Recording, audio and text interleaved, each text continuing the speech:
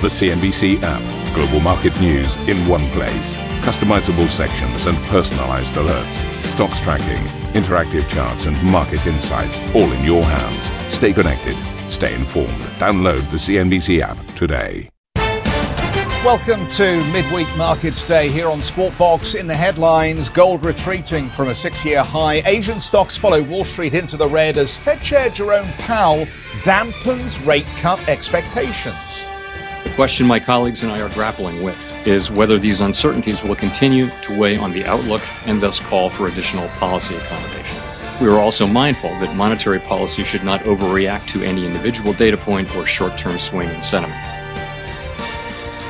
And the war of words between Washington and Tehran isn't stopping the Trump administration for looking for Mideast peace. I'm here in Bahrain with an interview with U.S. Secretary of the Treasury, Steven Mnuchin, later today. A bigger than expected fall in U.S. crude stockpiles sends crude prices to their highest level in nearly a month.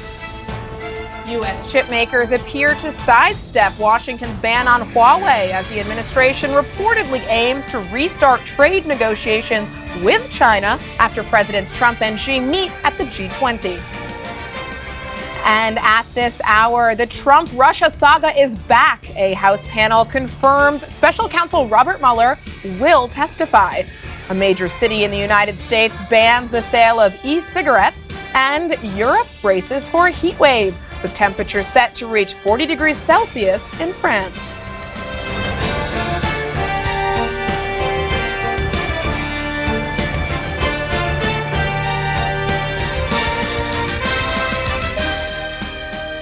A very warm welcome to Squawk Box this morning. Yesterday, we saw risk-off mode really come to light on Wall Street. As you can see beside me, and for those podcast listeners, it is red across the board for the three major indices in the U.S., with the NASDAQ leading losses down 1.5%. So tech stocks underperforming yet again, but the S&P and the Dow also losing ground. Yesterday, we saw a combination of geopolitical tensions in the Middle East, weak consumer confidence, and Fed speak weigh on sentiment and drive those stocks lower. On the month, though, important to remember that these stocks are still up. Major indices are up between 5 and 7% for the month of June overall. In terms of that consumer confidence reading, it came in below expectations. In June, it was 121.5. That's the lowest level since September 2017. I want to highlight this because Fed Chair Jerome Powell highlighted the strength of the consumer in the last Fed meeting. The consumption component of GDP is 70%, so really important the health of the consumer. So the fact that that came in weaker than expected, certainly a drag on sentiment. And then the less dovish Fed speak. We had the St. Louis Fed President Bullard reining in hopes of a 50 basis point cut at the July meeting. And markets had been hopeful of that, so that dragging on sentiment as well. So overall, a negative picture on Wall Street. Let's take a look at gold, which has been really riding high on the back of a weaker dollar, on the back of that dovish Fed. Now we are seeing gold pull back a little bit, down 1% in the latest session. That would make sense alongside the Fed speak that I just mentioned and the moves we've seen in the dollar, but still trading above that $1,400 mark. Let's take a look at oil markets as well. I mentioned geopolitical tensions in the Middle East being a drag on markets. Now this morning we are seeing WTI and Brent move higher, nearly 2% for WTI and about 1.5% for Brent. That comes after we got some fresh U.S. stockpile data, bigger than expected fall in those U.S. stockpiles, and that's sending oil higher this morning. On the month, we are seeing WTI on pace for the best month since January. So overall, energy markets still higher, largely on the back of those escalated tensions in the Middle East. Moving right along, let's take a look at overnight markets in Asia. Fairly muted picture, but that negative tone from Wall Street filtering through to a degree. Shanghai Composite down about 23 basis points. The underperformer of the region, the Nikkei 225, down about 0.69%. Finally, let's take a look at opening calls for Europe. We are looking at a negative picture here as well. All four of the major regions pointing to a lower start of the bunch. The DAX is looking at the weakest open. Jeff? Yeah, thanks very much indeed, Juliana, for that. Let's get into this Jerome Powell story in some detail then, because I think the market needs an explanation. Federal Reserve Chairman Jerome Powell has warned the outlook for the US economy has worsened since early May amid uncertainty around trade and global growth. So he's saying it's worsened. In this speech at the Council on Foreign Relations, Powell added the central bank remains independent from political control despite pressure from the White House to cut rates. Powell, however, did not commit to a cut, saying the central bank is still considering whether it's time to take action. The question my colleagues and I are grappling with is whether these uncertainties will continue to weigh on the outlook and thus call for additional policy accommodation. Many FOMC participants judge that the case for somewhat more accommodative policy has strengthened. But we are also mindful that monetary policy should not overreact to any individual data point or short-term swing in sentiment. Doing so would risk adding even more uncertainty to the outlook. We will closely monitor the implications of incoming information for the economic outlook and will act as appropriate to sustain the expansion. And in other Fed speak, St. Louis Fed President James Bullard said it now seems a good time for a 25 basis point cut, and that this would be sufficient as an insurance move against a possible severe slowdown. In an interview with Bloomberg, he said that he sees 50 basis points worth of cuts by the end of the year. Bullard last week was the only FOMC member who voted in favor of an immediate rate cut. Now I want to bring in Valentin Marinov, who joins us around the desk, head of G10 FX research at Credit Agricole. Thank you for joining us this morning. Let's pick up right on the back of those Bullard comments. I mean, he has really reined in expectations of a 50 basis point cut in July. The markets had become seemingly excited about this prospect. Yeah. Now we've seen a negative reaction to that yesterday. But isn't that a little bit contradictory, given that it provides a little bit of reassurance that the Fed doesn't think its conditions have deteriorated enough to warrant such a big cut? That's how a put should work. When a central bank introduces, in this particular case, the so-called Powell put, the intention is not really to use it, not right away anyway. And the idea really there being that by using both forward guidance and the outlook for rates, really the markets, the Fed is actually hoping that the markets will do their job for them a little bit, if you wish. And if you look at what the US financial conditions have been doing since Powell really added that sentence to that speech he had like 2 or 3 weeks or so ago, really that has certainly achieved its goal. US financial conditions have eased dramatically, and the point about that is also it also reduces the pressure on the Fed to act. So I guess it's a bit of a tug of war of two drivers there, and ultimately what the reaction last night on the Fed comments have highlighted is that the markets may have gotten a bit ahead of themselves, really pricing in imminent aggressive rate cuts. That's not going to come.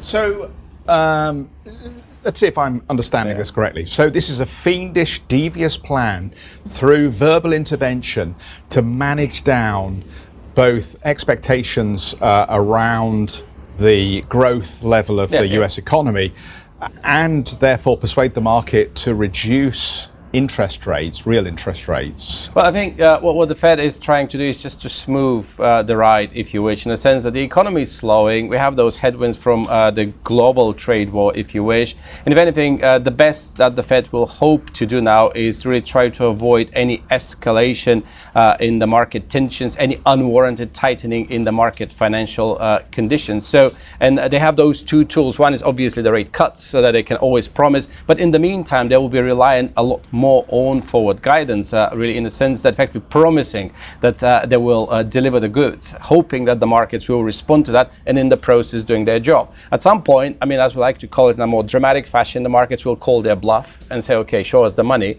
if you wish, but we're not there yet. If anything, I think I wouldn't interpret last night's reaction in the stock markets as something overly dramatic. It is the case, however, that what the market should also realize is that a rate cut is a precious commodity. Powell said it yesterday. We don't have that many really rate cuts on our plate, really. So that indeed, if the real issue is a slowing US economy and your job as a central bank is to smooth the ride, to kind of engineer a softer landing, you could be quite, or you should be rather cautious implementing those rate cuts. See, that's why he gets the big money at Crédit Agricole, because he was able to see behind the headline. Because what I saw was a Fed chairman who gave the proverbial two fingers to Donald Trump and said to Donald Trump, you know what, you keep pushing, pal, and we might just forget about that early rate cut. I think that's a very interesting situation, because what you're saying actually is just putting it into context. Whenever we talk to clients, I mean,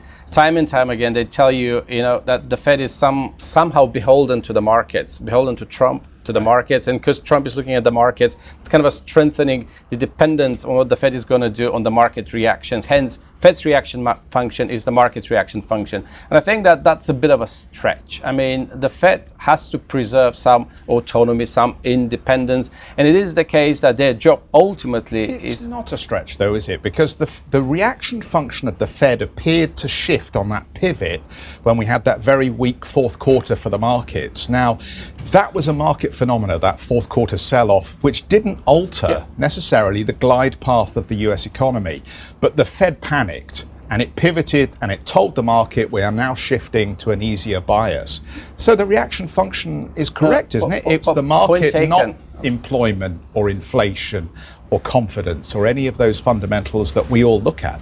No, point taken. It's the case, however, that if indeed markets are what the Fed is looking at, you should be also looking at the so-called financial conditions. And this is where the market reaction comes into play. And according to various gauges of those financial conditions, indeed, what we did see since, as I was saying, Powell, since he added those comments to his speech, we did see quite a market improvement in the US financial conditions. Hence, really the timing and the aggressiveness of that rate cut certainly are dependent on that. But from the current standpoint, the Fed doesn't really need to do much to ease those conditions even further.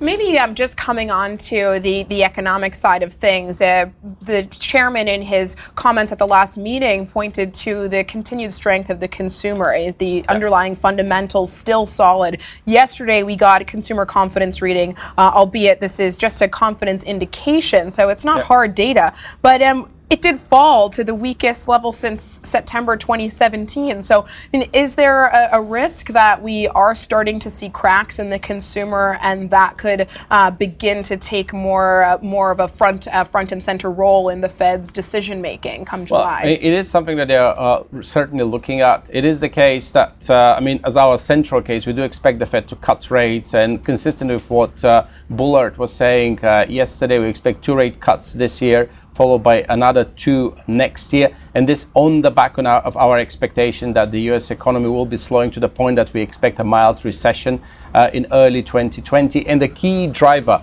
the key headwind there would be really sentiment, business confidence, consumer sentiment. So I think you're spot on that. The Fed will continue to monitor. I think where the Fed and the markets disagree really at the moment is the aggressiveness in the timing of the upcoming cuts. Where the market may be looking for 50 basis points in July, that may be a bit premature, I would think. And that was what really the meeting, or indeed the speeches yesterday, were all about. I mean, the Fed was saying, yes, we will deliver the goods, but we are not there yet. Isn't it fascinating? It suddenly brought some two-way trade back into gold. What do, you gold bulls who thought it was 1800? Here we come. What do you do now if you've bought 10-year treasuries and then you've suddenly thought, hang on a second, we can't go much lower in yields? There's so many great questions that this speech now raises, and we're going to get into them with you in just a second, Valentin, so bear with us. The US is reportedly unwilling to offer trade concessions at the upcoming G20 meeting between Presidents Trump and Xi, but still aims to restart talks afterwards. The Trump administration wants Beijing to retable the concessions it withdrew before talks broke down in May, according to a senior administration official speaking to Reuters. DC says it won't accept any conditions around their own use of tariffs. And in other China-related news, Canada has suspended all meat exports to China amid a fake animal health documentation scandal. Beijing had flagged earlier that it would cut off Canadian supply after inauthentic veterinary certificates were found in some meat products. The Chinese embassy in Canada slammed, quote, obvious safety loopholes in the inspection process. Former Special Counsel Robert Mueller will testify before Congress on July the 17th. After a subpoena from House Democrats, the group called on Mueller to work with them to, quote, address legitimate concerns about his probe into Russian meddling in the 2016 election. Let's take a quick break. We'll be back in a moment. One of those other stories we're very focused on this morning, tensions continuing to escalate between Iran and the US as an economic package is unveiled in Bahrain aimed at resolving the peace challenge in the Middle East. We will cross live to Manama after the break. And if you just can't get enough of Squawk Box, be sure to tune in to our very own podcast. Head to CNBC.com, Apple Podcasts, Spotify, or wherever you get your podcasts to have a listen and download today's episode. And for our listeners, stick around for more.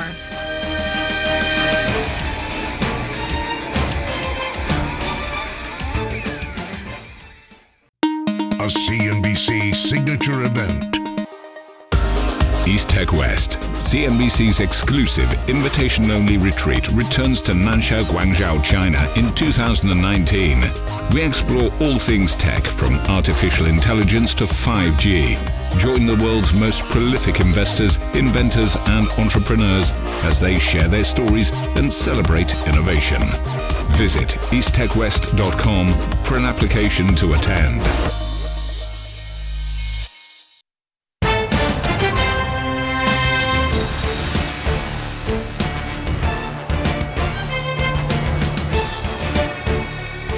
We're back, everybody. 18 minutes past the hour. President Trump has threatened Iran with obliteration after Tehran's president questioned the mental competence of the US leader. In a tweet, Trump described Hassan Rouhani's comments as, quote, ignorant and insulting, and warned Iran against attacking anything American. Rouhani's remarks came after the US imposed a fresh round of sanctions on Iran's leadership targeting Ayatollah Ali Khamenei. Measures have already been imposed on Iran's oil production and the Revolutionary Guard. Foreign Minister Mohammad Zarif is expected to be sanctioned on Thursday. Middle East leaders have been urged to grab the, quote, opportunity of the century as the US rolled out an economic package as part of an Israel-Palestinian peace plan. President Trump's senior advisor and son-in-law Jared Kushner introduced the package at a meeting of Gulf leaders in Bahrain. Well, Hadley is with us from Manama for this Middle East peace meeting. What's that old slogan? What if they held a party and no one came? Hadley, and doesn't it feel a little bit like that? As I understand it, neither the Israelis or the Palestinians are there. Is that correct? That is indeed correct, Jeff. But I do want to point out that didn't keep some of the stars from the show, because we had a pretty packed guest list. I'm not going to lie to you. I mean, when it comes to the Arab presence here, that was a little less, I think, than was anticipated in terms of not just the Palestinians, of course, but also in terms of these Gulf Arabs as well. We had a little bit of the finance ministries coming out from Saudi Arabia, the UAE, obviously here in Bahrain as well, in terms of their presence. But I want to mention that we did have some stars of the show. Christine Lagarde was here. The president of the World Bank was here as well. Steve Schwarzman, as you very well know, was here. And Randall Stephenson, the CEO of AT&T. So it wasn't as if no one showed up for the party, but at the end of the day, this is all about the politics, isn't it? Listen in to what the president's son-in-law had to say last night. To be clear, economic growth and prosperity for the Palestinian people are not possible without an enduring and fair political solution to the conflict, one that guarantees Israel's security and respects the dignity of the Palestinian people. However, today is not about the political issues. So not about the political issues, but of course they do no doubt come up again and again when we're talking about these crucial issues. There's no doubt, of course, that the Palestinians are desperately in need of these kinds of opportunities. This, of course, is a package that looks at about $50 billion worth of investment over 10 years. I thought it was interesting last night that Steve Schwarzman's making the point, listen, this is a small investment comparatively when we talk about what could be done and what needs to be done. And he seemed to think that it was, in some ways, quite achievable. Listen in to what he had to say. In Gaza and the West Bank, there are no natural resources. But there were no particular natural resources in Singapore. It's just a small island. It's got nothing. It's flat. But what it had was inspirational leadership. Lee Kuan Yew was one of the most unique people in the world. A country like Dubai, which lacked the resources of its neighbors with large-scale resources, has made an enormous success. And all of that can happen. And this is like a first step. Steve Schwarzman there making the comparison to Singapore. Now, there are, of course, a lot of differences there. The similarities are the fact that, when we talk about natural resources, he's totally right when we talk about the Palestinian territories in Singapore. However, the difference is leadership. And at this point, that all goes back, as you very well know, to the Israeli-Palestinian conflict, something that has yet to be resolved, something that most Palestinians would say has not been helped by the U.S. decision to recognize Jerusalem over the last couple of years as the capital of Israel. They say that put them on the back foot. They say that this conference, in very many ways, is an attempt to buy them off. There is a lot of criticism externally here, certainly not just in the region, but from Western press as well. But I got to tell you, when we talk about the needs of the Palestinians themselves, there is absolutely no doubt that they are desperately in need of investment when it comes not just to very simple things like increasing the potable water supply, but also when it comes to increasing their IT sector, their infrastructure, development, their agriculture. I mean, these are investments that these folks really, really need. So, of course, there's no way you can have a peace plan without also some sort of economic plan as well. But whether we're putting the cart before the horse, we're just going to have to wait and see, guys. Now, I want to mention that we're going to be speaking a little bit later in the day to the Treasury Secretary, Steven Mnuchin. He's on site here as well in support of Mr. Kushner's peace initiative. I'm going to be asking him not just about what's coming up on the horizon in terms of those U.S. sanctions, but we're also going to be previewing, I think, what's going to be happening with the Chinese at the G20. So a lot of stuff on the agenda, guys, and we'll continue to bring it all to you live. All right, Hadley, thank you so much, and definitely look forward to that interview with Mr. Mnuchin. Let's get back to Valentin Marinov, head of G10 FX Research, Credit Agricole. I mean, just focusing on the geopolitical risk in that region for a moment, U.S.-Iran tensions, of course. If we see an escalation in tensions there, does that necessarily mean we're in for dollar strength as a safe haven? And if you can sort of reconcile that driver with what we are expecting from the Fed, what does this mean for the dollar short term? Well, overall, I mean, certainly geopolitics, to the extent that they add or fuel risk aversion, they're good for the dollar against a range of currencies, the so-called risk-correlated currencies, given that the dollar is still associated with U.S. Treasuries, with their unparalleled, unrivaled liquidity. Usually investors do tend to rush into those assets when risk aversion spikes. However, in part, thanks to the Powell put, or because of really the more dovish tilt at the Fed, the appeal of the dollar as a high-yielding safe haven currency has been eroded. This means that investors may also buy yen, they may also buy Swiss franc, if you wish, just because the dollar is no longer as attractive an alternative as it used to be. I guess one currency that may not benefit as much as the other safe havens would be the euro, which is still kind of plagued by its own political risks. Not only Italy, we're also talking about Brexit here, which is reducing its appeal. But overall, the dollar should come on the top, really. But again, because of the dovish tilt at the Fed, that appeal may have been eroded somewhat in recent weeks.